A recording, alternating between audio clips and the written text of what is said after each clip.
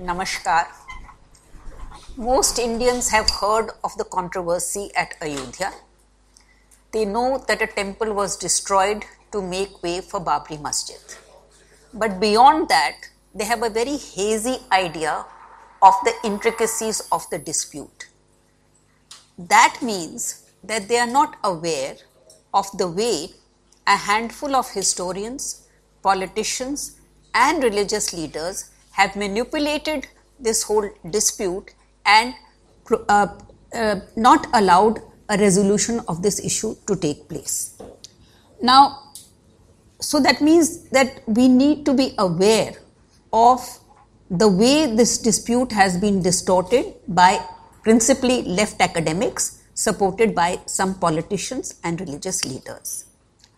Since the time the controversy broke out in the 1990s, the left historians have tried to deny the centrality of Ram and Valmiki Ramayana in the Indian scheme of things. So they have said that what have they tried to do? They have said that Valmiki Ramayana is not the most important Ramayana. They have projected Buddhist and Jain Ramayans as counters to Valmiki Ramayana, and they have said that Ram worship itself was an 18th, 19th century phenomena. All these points that they have made can be refuted on the basis of work done by Sanskrit scholars. According to these scholars, the Ram Katha or the story of Ram was being recited orally several centuries before the Christian era. And they say that Valmiki also wrote his Ramayana several centuries before the Common Era. Valmiki in his Ramayana says that his work was also recited orally by the sons of Ram. So why does he say this? Perhaps it is paying tribute to an ancient tradition of extolling the life of Ram. So this is the first point that I would like to make. The popularity of Ramayana can be judged by the fact that there are over 25 renditions of Ramayana in Sanskrit alone.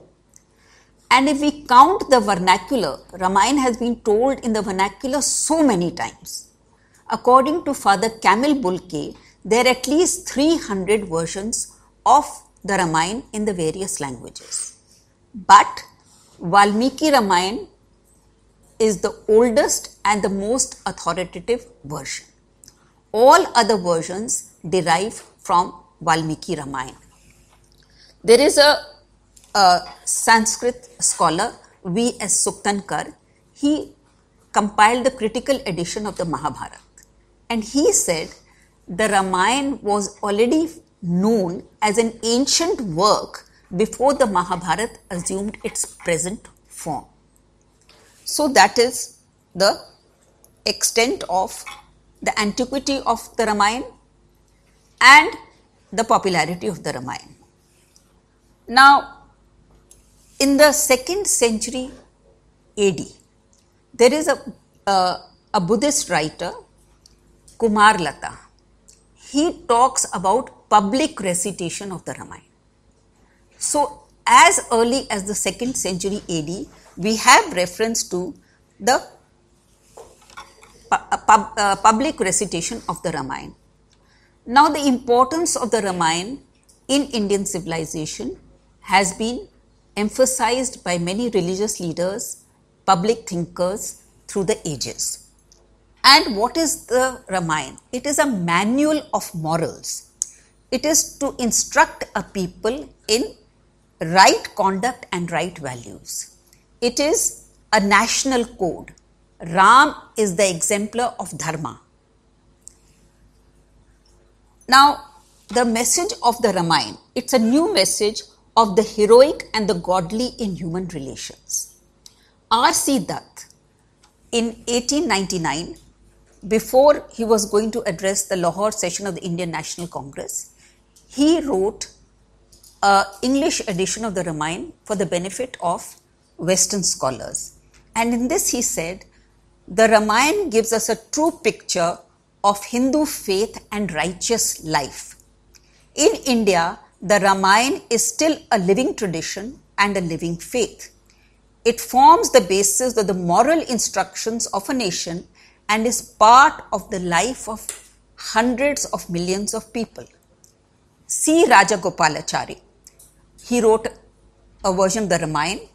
It went into the second edition within 6 months of its publication. In the preface, he said, one could not understand Hindu Dharma unless one knew Ram, Sita, Bharat, Lakshman, Kumbhakaran, Hanuman. He appealed to the youth to read the Ramayana and the Mahabharata.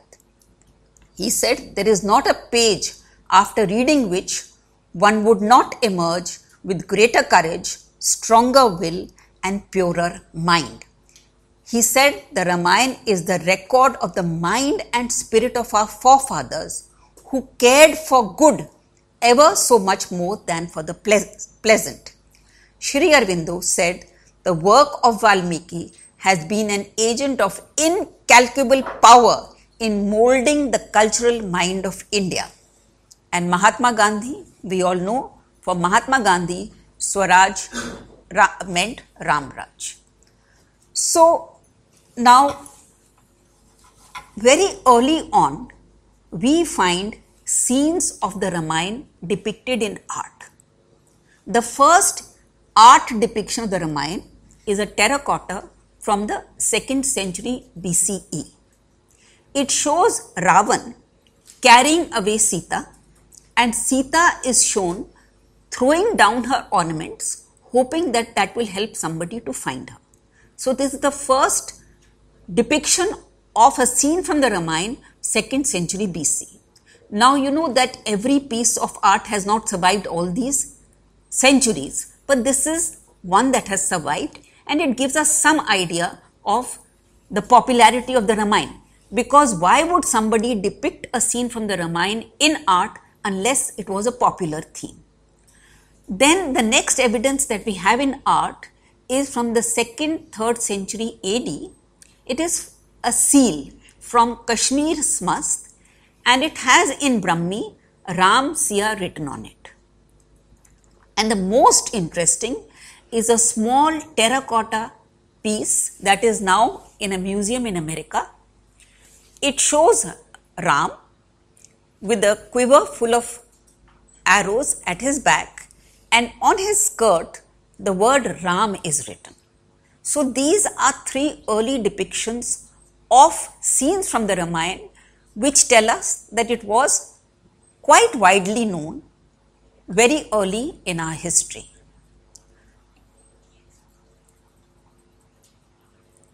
Then when temples begin to be made, we find full scenes of the Ramayana depicted in temples. What is important for us is that in the 12th century, 3 huge temples were built exclusively devoted to Ram. The oldest of these temples was at Ayodhya, which we will discuss a little later. The second one was at Rajim district in Madhya Pradesh, and the third was also constructed in the 12th century by a feudatory of the Tripuris, Kalachuris of Tripuri. All these 3 temples devoted to Ram had inscriptions on them. The Ayodhya inscription I will discuss later.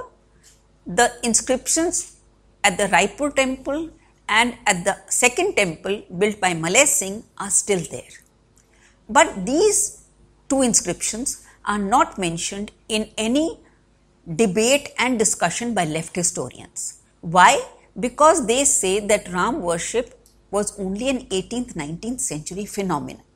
So every evidence which is countering their view, they ignore. So I have mentioned the earliest depiction of Ramayana theme, 2nd century before Christ, and 3 temples in the 12th century with the inscriptions of them there. Now I will come straight to the temple at Ayodhya. We all know that it was destroyed by Babur. This was not the only mosque that Babur built in India. Babur built 3 mosques in India, and the location of all the 3 mosques was very significant. The first mosque that he built was at Panipat. Why did he build at Panipat? Because that was the site that marked his victory over the Lodi dynasty and made him the master of large part of North India. So, the mosque at Panipat, it is still there. The second mosque that he built was at Sambhal. Now, why at Sambhal? There was a temple at Sambhal already there. And Sambhal, according to Hindu tradition, is the place where the last avatar of Vishnu will be born, the Kalki avatar. So, Hindus believe that Kalki avatar will be born in a place called Sambhal. And there was a temple at Sambhal. Babur ordered his general to destroy that temple, and the mosque was built on his orders. The inscription on the mosque clearly says that it was built on the orders of Babur, and pieces of the temple can be found used in the mosque site. Now, the point is that Babur does not mention that he destroyed temple. So, if he does not mention the Ayodhya temple, that doesn't mean anything, because he does not mention the mosque at Sambhal. And he visited Sambhal after the mosque was created. But even then, in his autobiography, Babur Nama, he does not mention it. And it is very interesting that Abul Fazl, the official historian of Akbar, he writes that Sambhal was a very important site for the Hindus, but he does not mention that the temple was destroyed by Babur. Similarly, Abul Fazl writes that Somnath was a very dear place for the Hindus, but he does not mention that Somnath had also been destroyed by the Turks. So, these are the 3 mosques that Babur builds. Now, what is the evidence that we have, literary evidence of the mosque being destroyed at Ayodhya? The temple being destroyed, sorry. There are a large number of histories that were written in the 18th and 19th centuries in Arabic, Persian, and lastly in Urdu. Not one of these histories says that Babri Masjid was built on vacant land. All the Persian, Arabic, Urdu histories written in the 18th and 19th centuries clearly say that Babur ordered the destruction of the Ram temple and then ordered a mosque to be built at that site. Not one book says otherwise. I am talking about Arabic, Persian and Urdu sources. And many scholars have listed these sources. There is one particular book that I would like to refer to. It is called the Tarikh-e-Avdi. It was written in 1869 but was published in 1969, about 100 years later. The person who wrote this book was an eyewitness. He lived in the reign of the last Nawab of Awadh and was an eyewitness to many developments that took place there.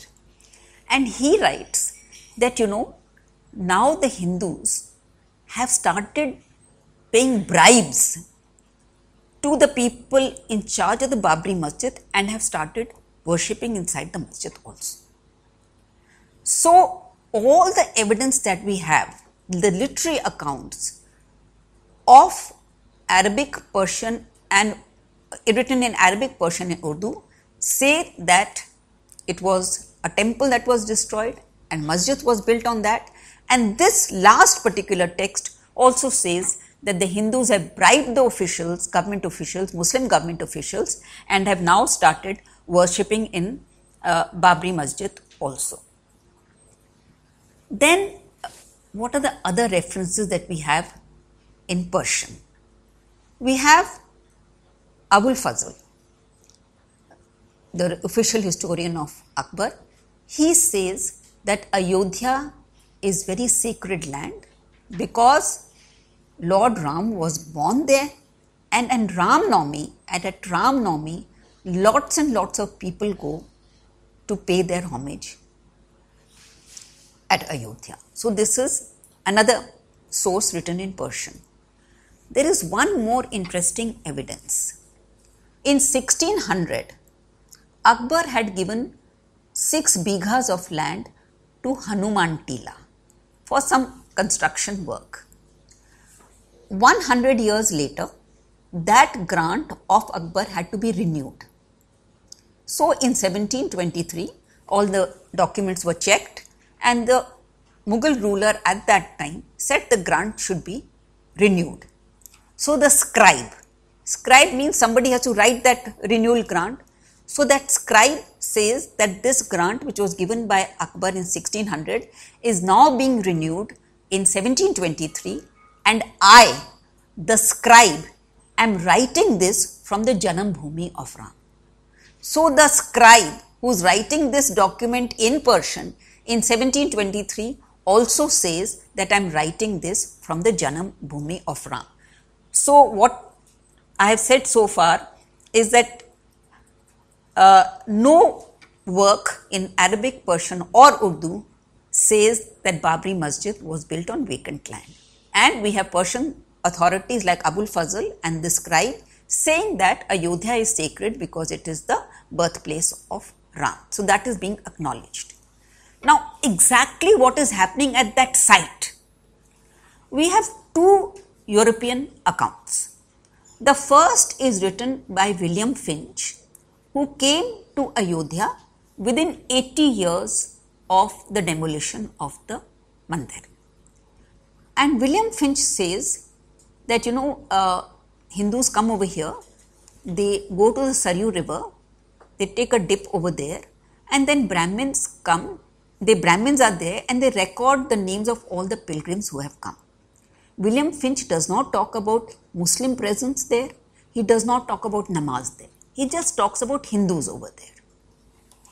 The second account is a Jesuit father, Joseph Tiffenthela. Joseph Tiffenthela was an extraordinary man who lived in India for 40 years. He travelled over large parts of India and he wrote very, very valuable accounts on the geography and so many other things about India.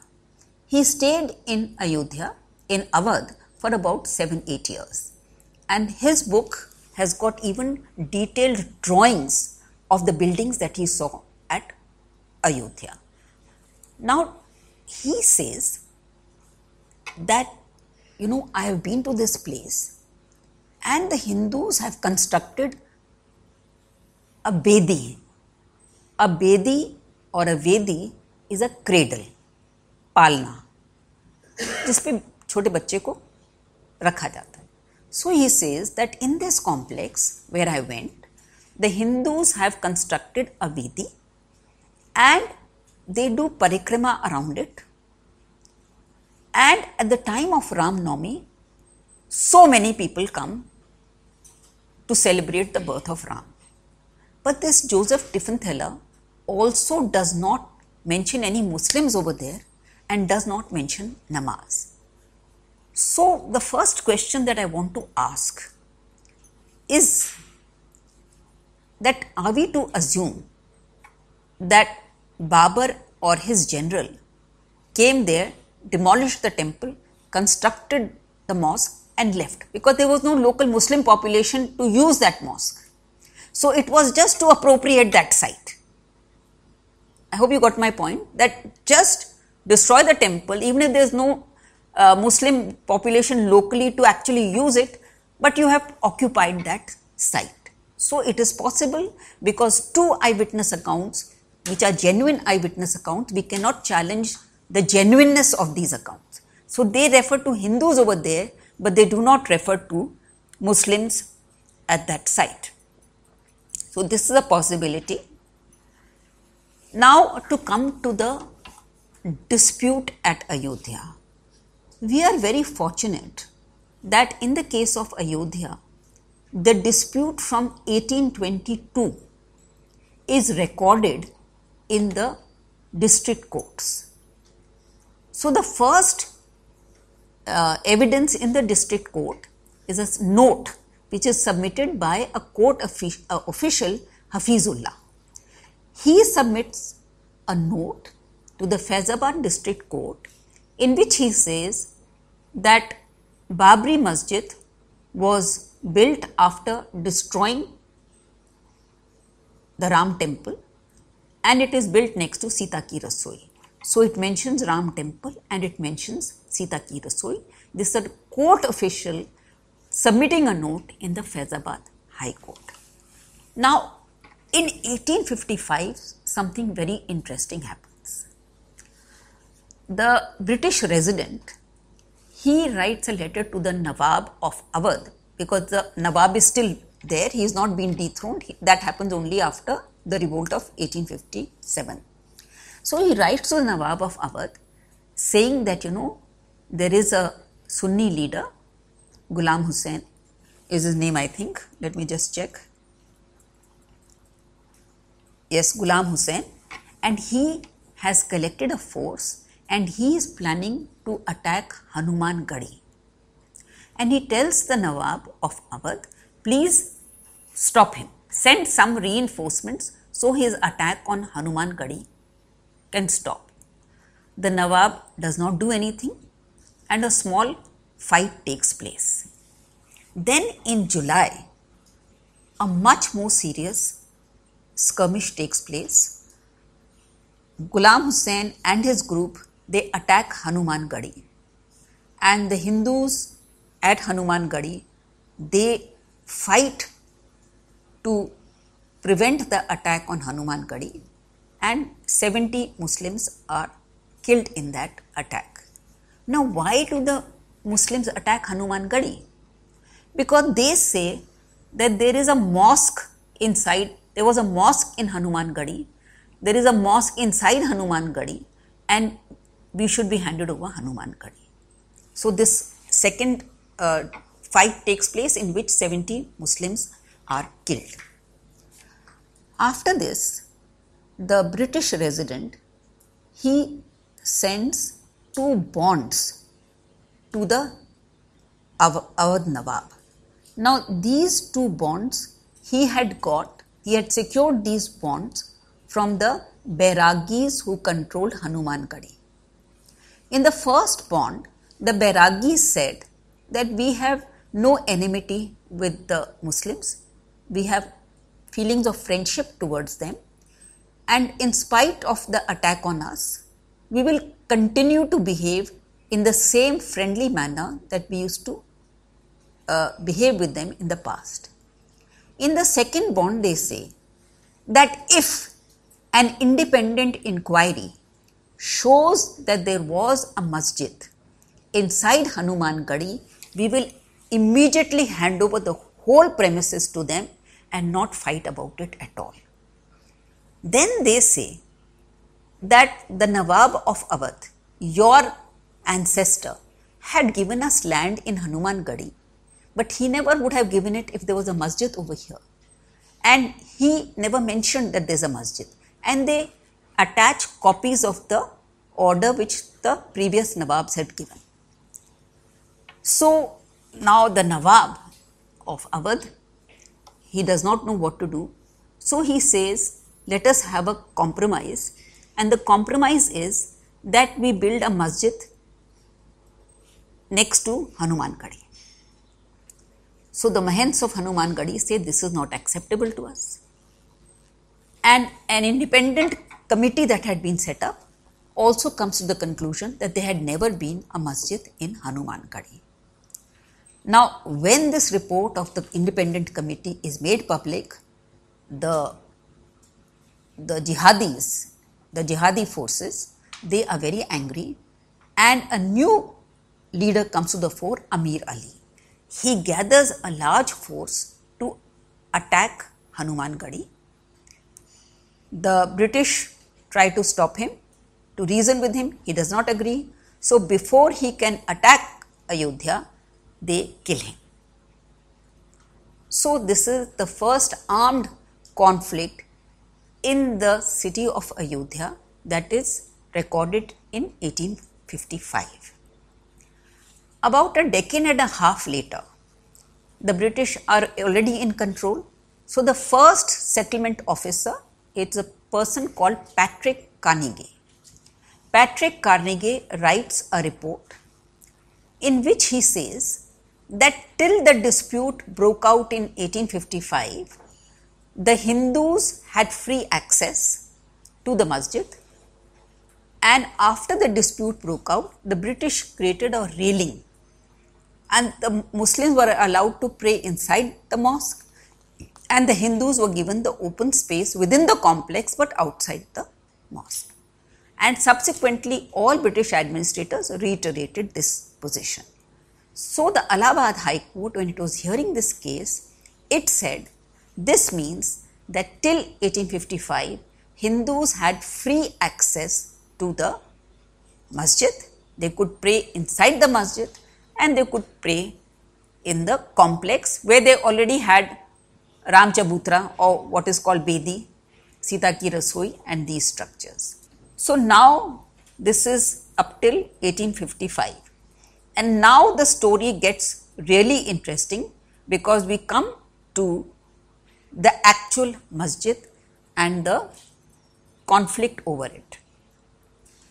Now this is very interesting because every stage of the conflict and the contest between the Mahants of the Janam Sthan and the superintendent of Babri Masjid is recorded in the Faizabad district court.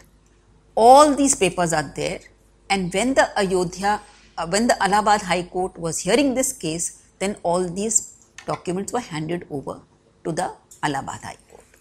So what is the first?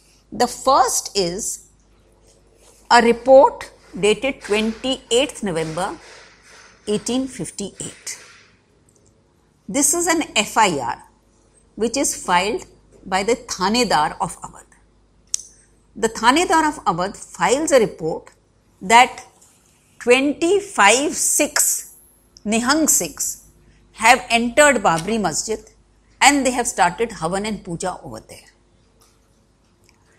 2 days later, that is on 30th November 1858, the superintendent of Babri Masjid files a complaint. The same complaint, he says that 25 Sikhs have entered and that inside the Babri Masjid they have started Havan and Puja, and with charcoal, koila, they have written Ram Ram all over the walls of the masjid. And he says that outside the masjid but within the complex, Janam Sthan is there. And the Hindus had been coming for such a long time and worshipping at the Janam Sthan, but now they have entered the masjid and they are worshipping over there also. So again, the Allahabad High Court regarded this document as very important because it said, because the paper is still there, no? The case that he filed, it's there, it was presented to the Allahabad High Court. So the Allahabad High Court said this is a very, very important document because it's the first individual voice that we are hearing from Ayodhya. And this voice is saying that the Hindus are inside the complex, inside the masjid. And it is saying that they were outside in any case. So that means at one point in time, Hindus had free run of Babri Masjid. After that, it is some weeks before the Thanedar is able to throw out the Sikhs from inside the Babri Masjid. I will just refer to some other cases which are very important. There is an application by the superintendent in 1860, and in this application he says that the chabutra that has been constructed inside Babri Masjid should be demolished. He is asking the British. That means they were building whenever they wanted to build. And then he says that whenever the Maulvi gives the call for namaz, azan, then the opposite side they start blowing conch shells. So you can see the tensions. And this is important to note because left historians have said that the Hindu-Muslim tensions at Ayodhya were engineered by the British as part of their policy of divide and rule. But here we are hearing voices of the actual people involved. There is no British. It is a fight between the superintendents of Babri Masjid and the Mahants. So he is saying that they start blowing the conch. That means they were so conscious of the desire that we must have this place back, you know. So this is a way of expressing your voice. You know, you cannot do anything more, but you are helpless, so that when they start the azan, then you blow the conch. That's probably all that you can do. Then in 1866, there is another complaint in which the superintendent of Babri Masjid says that, you know, these Mahants, they have constructed a kothri inside the complex in a very illegal manner. And what is the intention of the kothri? Because they want to use that kothri to place idols inside. So he tells the British that you must please do something to help us. As it is, he says, we are able to continue over here only because of your help. Because we are all the time being harassed by the priests of the Janamsthan. Then in 1877, we have a complaint, and this time the superintendent of Babri Masjid is saying that 5 years ago, we complained to you, British, that Charan Paduka, the footsteps, please, they have been put there illegally, please remove them, and you have not done anything.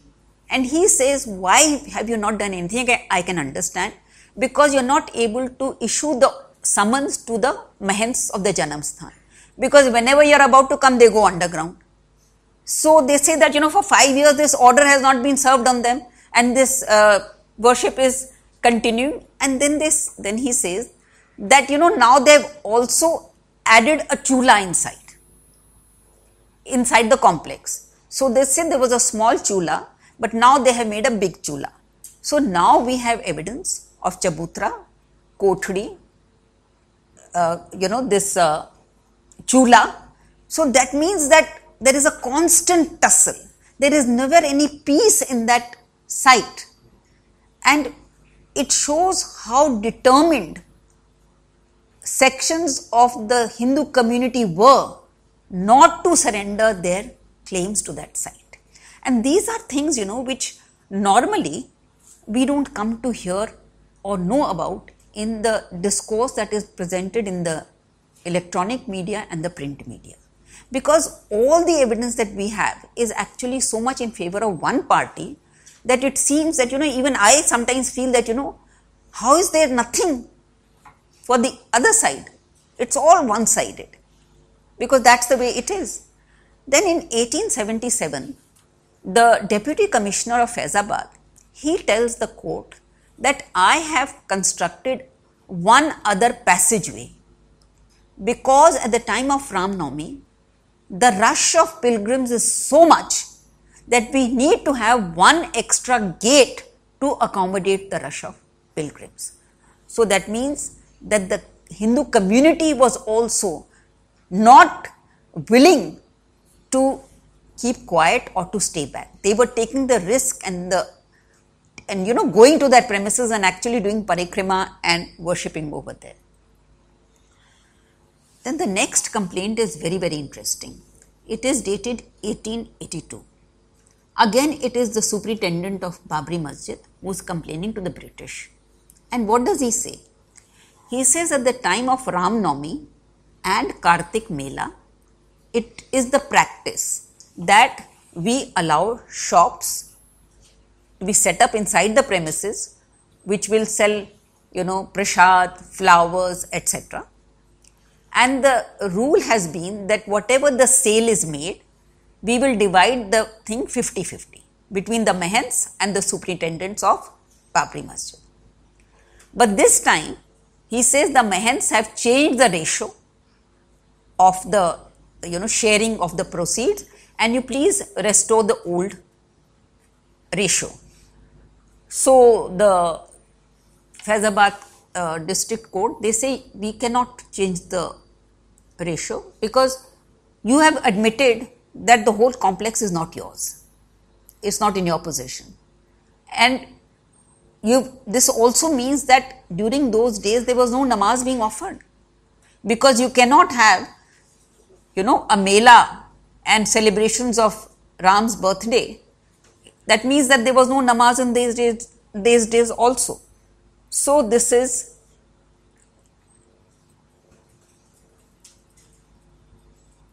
then in 1885, one of the Mahants of Janamsthan, he writes a letter to the British that this Ram Chabutra that I have, it measures 21 feet by 17 feet. And he says, there is no shed over it, it's just open. And in the summer, in the rainy season, and in winter, me and my fellow Mahants, we face great difficulty because we are exposed to the weather all the time. Imagine, but they don't give up. So he says, can we construct a small temple on this area that is already in my possession?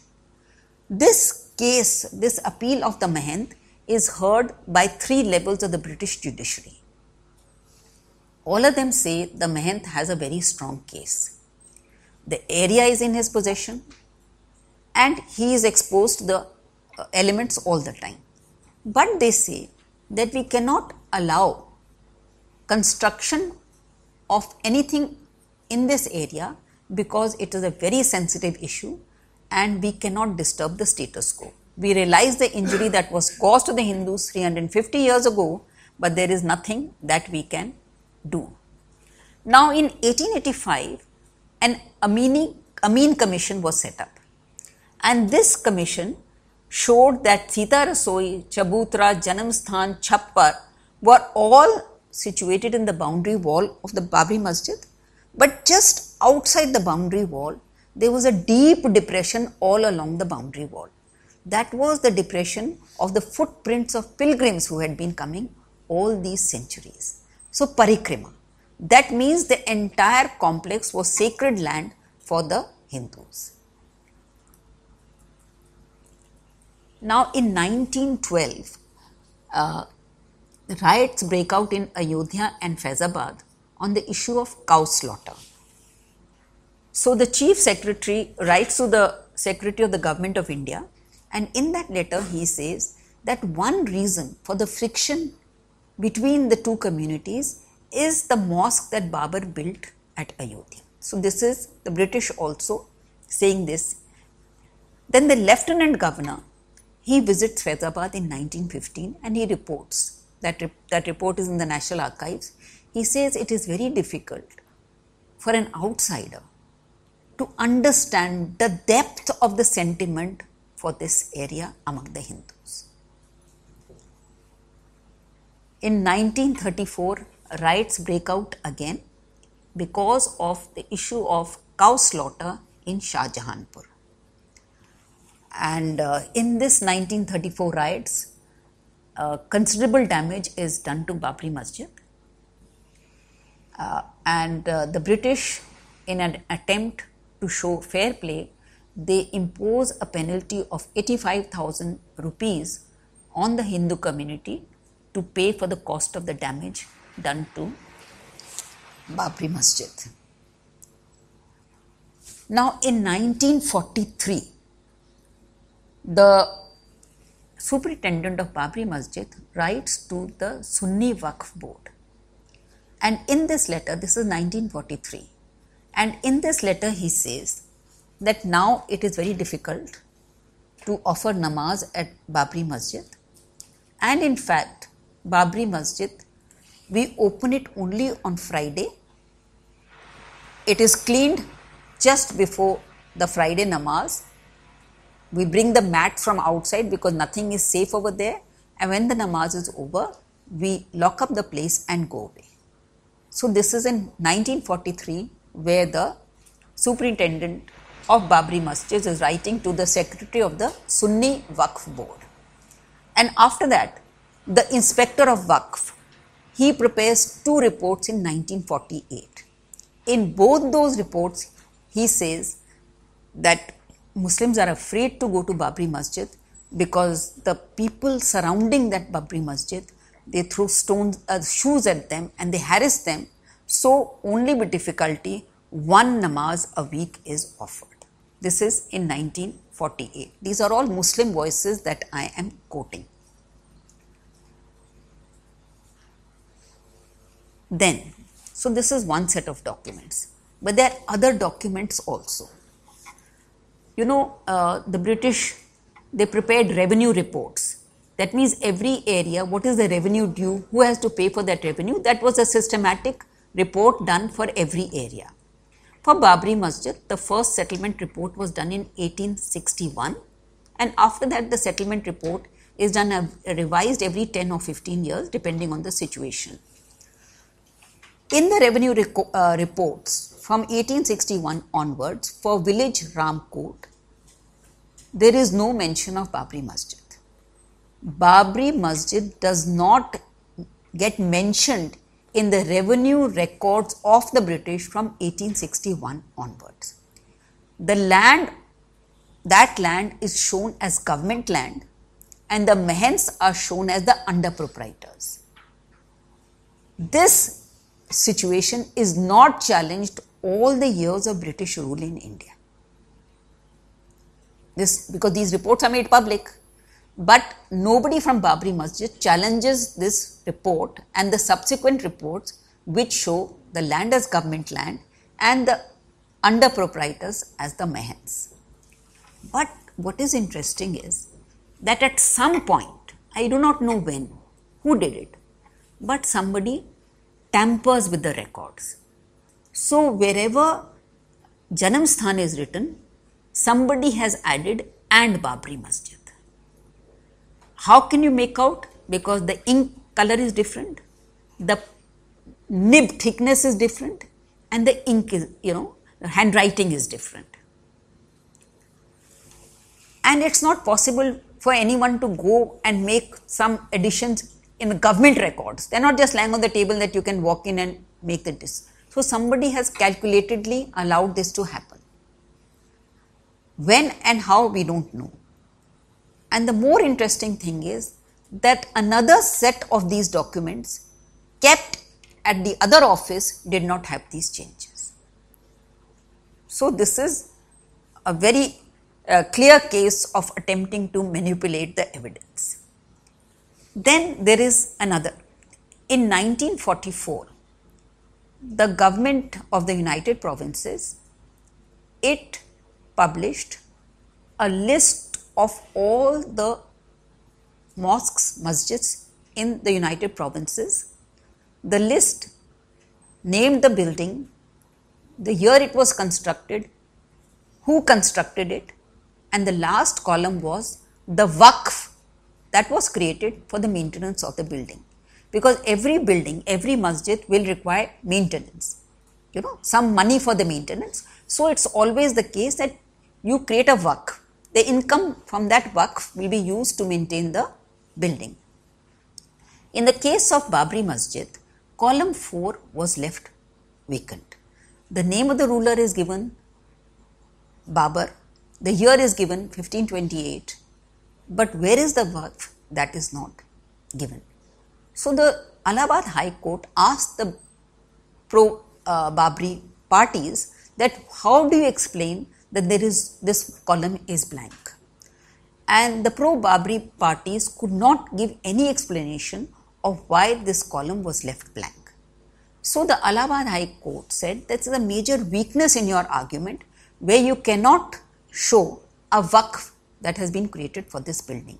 So again these questions arise that was it just demolish the temple, build a mosque? What happened to that mosque between the time that Babar built it and 1822 when we first know that it was there? There is no evidence. So these are some of the things that really need to be taken note of. Then soon after independence, this is not known to many of us, the Hindu public made a demand for the construction of a grand temple at Ayodhya.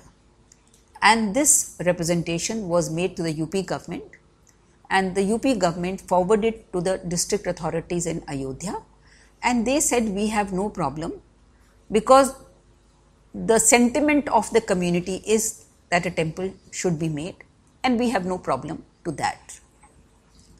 But in 1949, December 23rd, the icon of Ram Lalla was placed in Babri Masjid. Again, it is important that no Muslim came to file an FIR. No Muslim came to say that my right to namaz has been interrupted. Again, the FIR was filed by a policeman. Now, this placement does not seem to have created much consternation in the Muslim community, because we don't hear any Muslim voices either protesting or saying that we have the right to namaz. We don't hear anything. But it had great repercussions or reverberations in the national capital. Pandit Jawaharlal Nehru wrote to the UP Chief Minister saying that it can have a great adverse impact on Kashmir and our relations with Pakistan. I cannot understand what was the link, but he wrote this letter.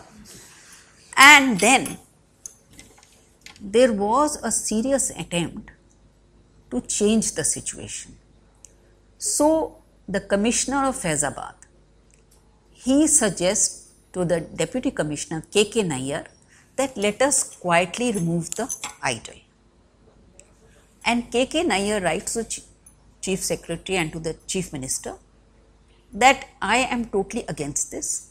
Only a person who has no idea of the depth of the Hindu emotions on this issue can suggest this. And he said, in any case, I will not be able to find anyone in Ayodhya, any priest who will be party to this. So he said that I suggest another way out, and that is continue the worship of the Ram Lalla idol, but deny access to that area to both the communities and let the court decide. So that is the way it happened.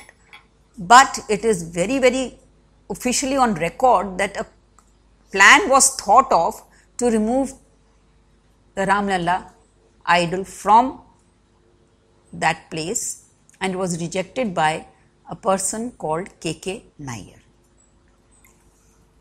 Now, to continue the story,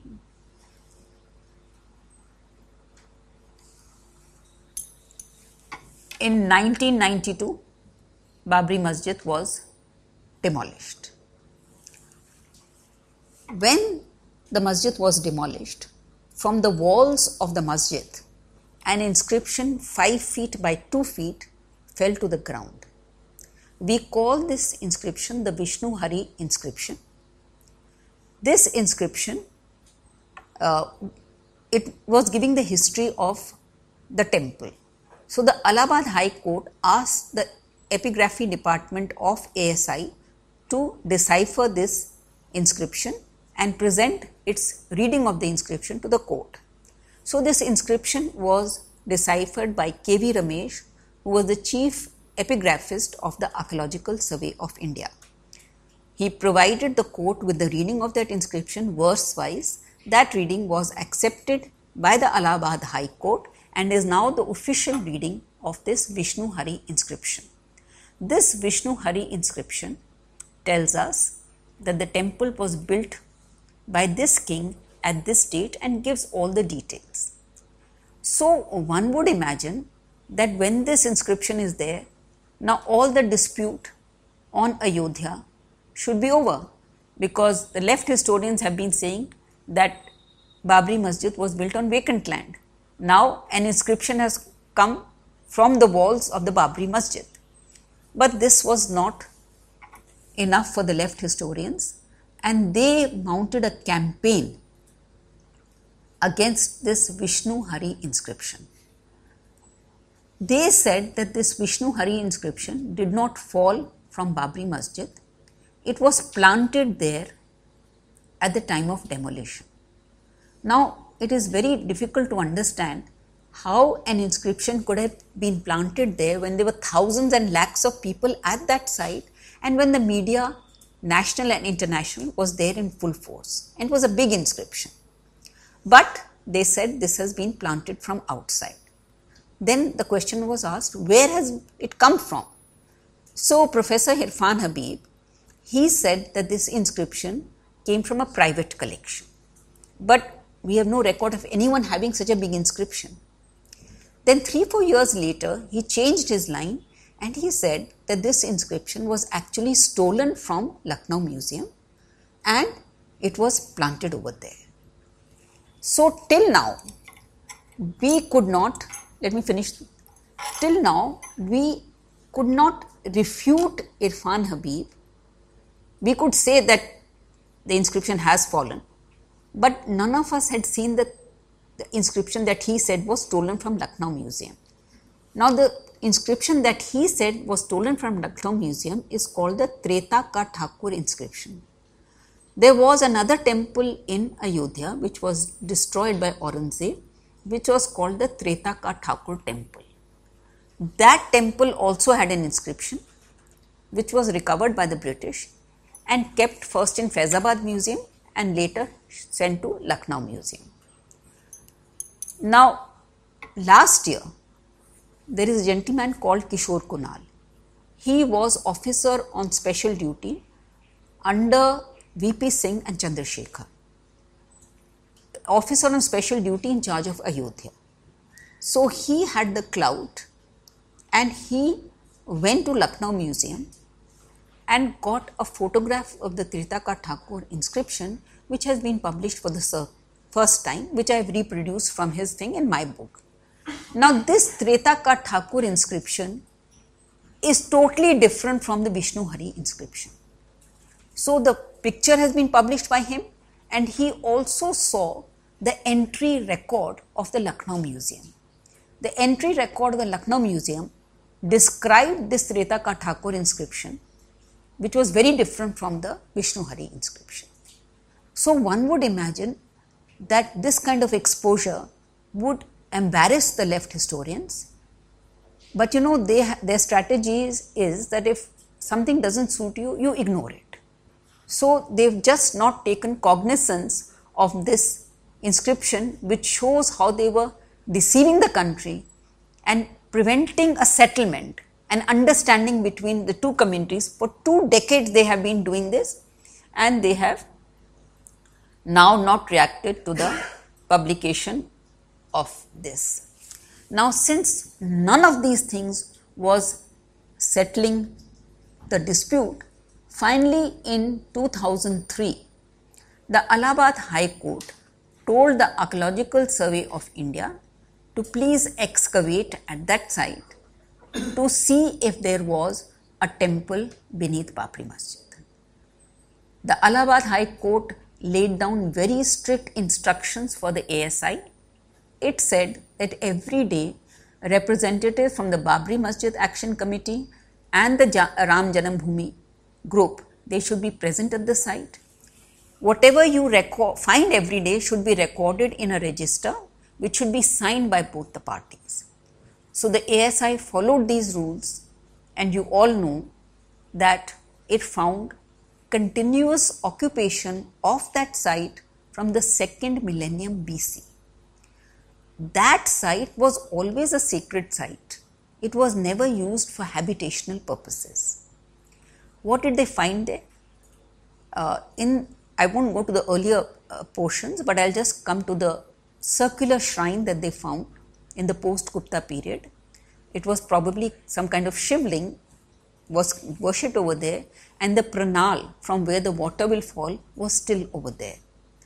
Then they found that in the 10th century, a huge temple was built at that site. Now that temple, according to the ASI, was short-lived. It did not survive for very long. Now why did it not survive for very long? It is possible that it was destroyed, because we have the case of Somnath where the temple is destroyed again and again.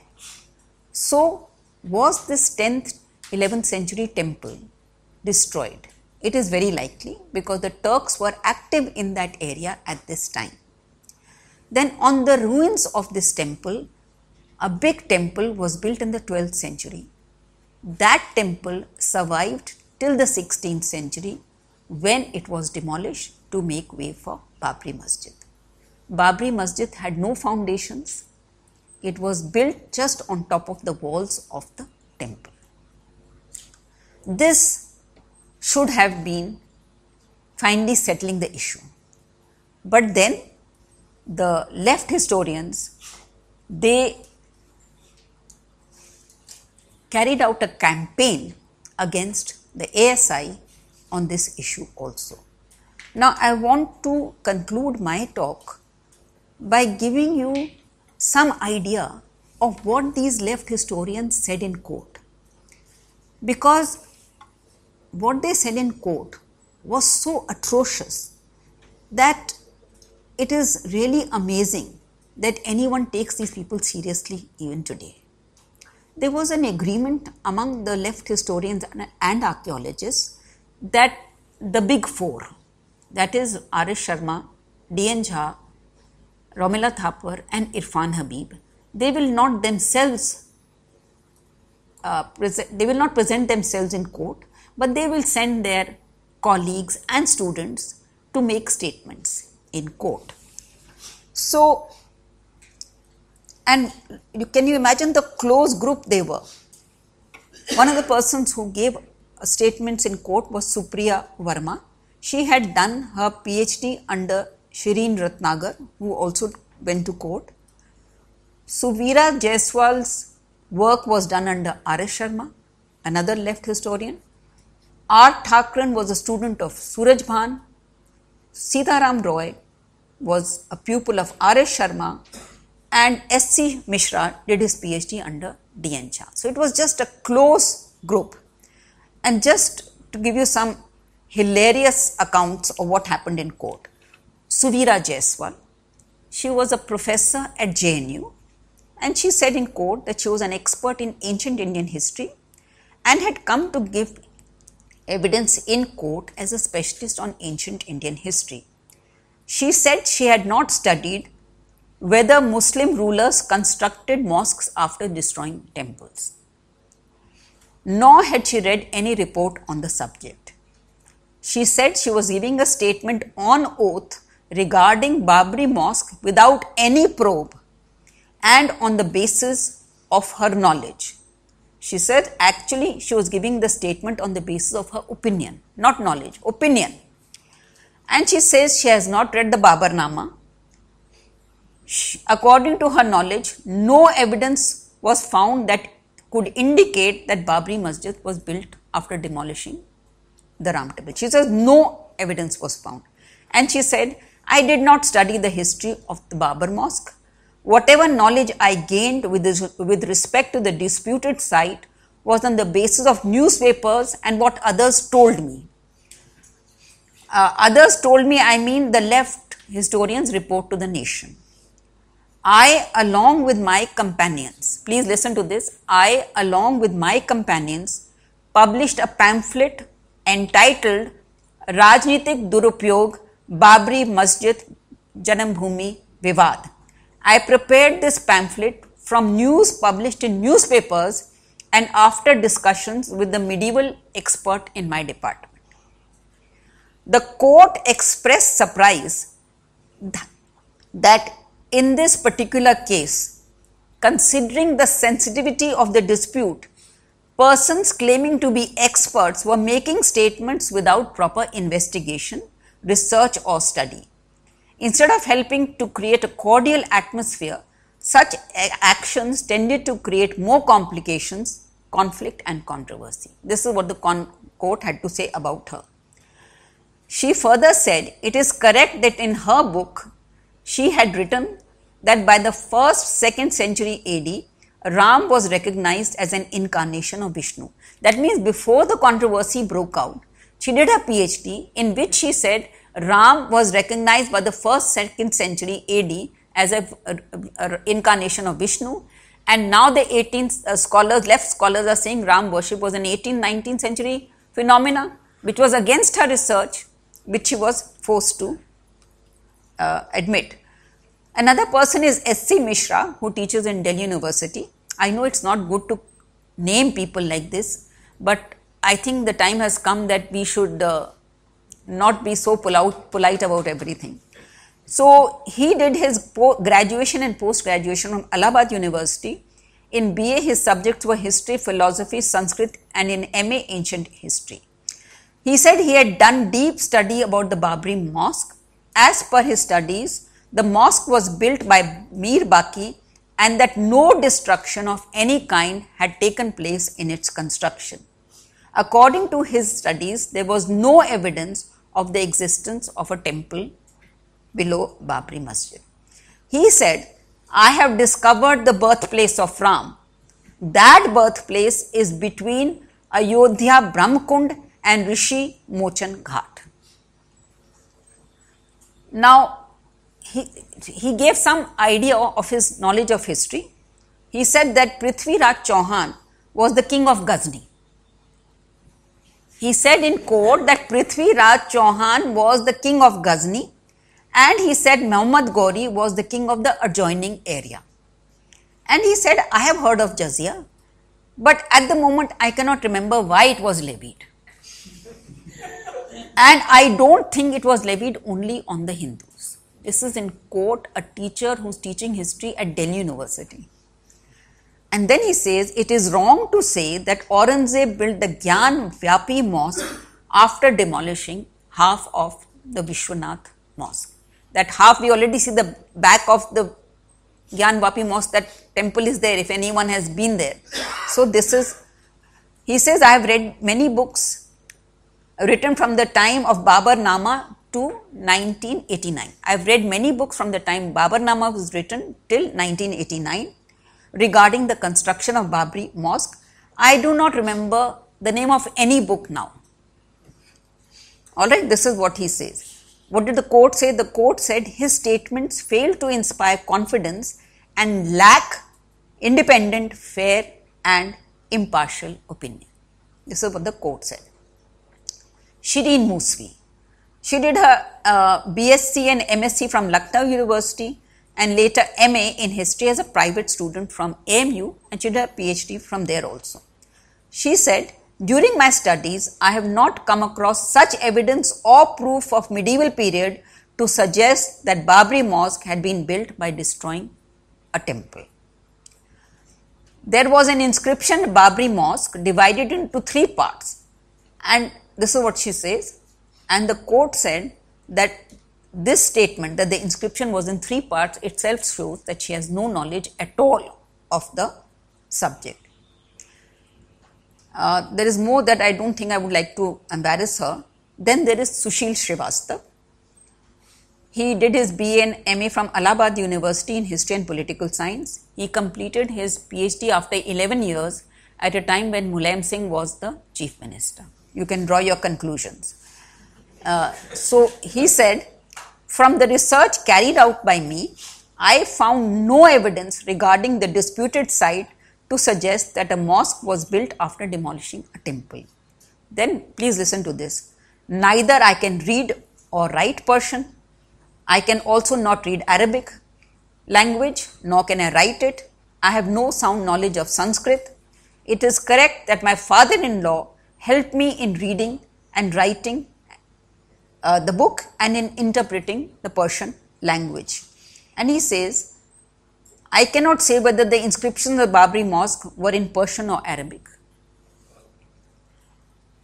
I have not studied the science of calligraphy. I have not studied the subject of epigraphy. And he says in my book, I have mentioned books which I have actually not read.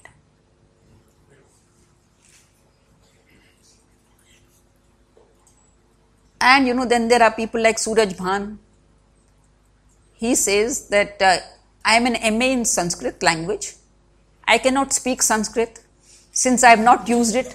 Since I have not used it for quite some time, I face difficulty in reading it and also in following it. I can only remember that ancient India and early medieval India were not in my course of study. and they went as experts. I did not try to find out what is written in the Ramayana by Tulsidas. I cannot tell when Indus Valley civilization was discovered. I'm not a specialist in epigraphy and numismatics. I'm not a geologist. I'm not a student of history. I'm not a specialist in architecture. I'm not a specialist in sculpture. Epigraphy is also not my field. So, I can go on, but I think that last, I'll just give you one more. D. Mandal, he was also very active. He says, I have never visited Ayodhya. I do not have any specific knowledge of the history of Babur's reign. Whatever little knowledge I have about Babur is only that Babur was a ruler of the 16th century. Except for this, I have no knowledge of Babur. Then he says, the Communist Party issues a red card and I am its holder. It is true that I have no faith in religion. I have no degree or diploma in archaeology. I have acquired knowledge of archaeology. So it goes on.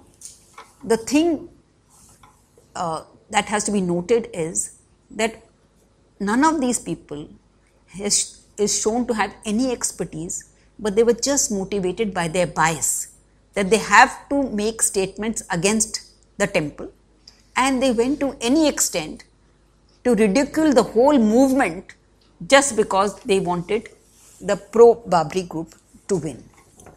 Now, as things stand today, the left historians are hoping that the Supreme Court will overturn the verdict of the Allahabad High Court and rule in favor of the masjid, because that is now their last hope.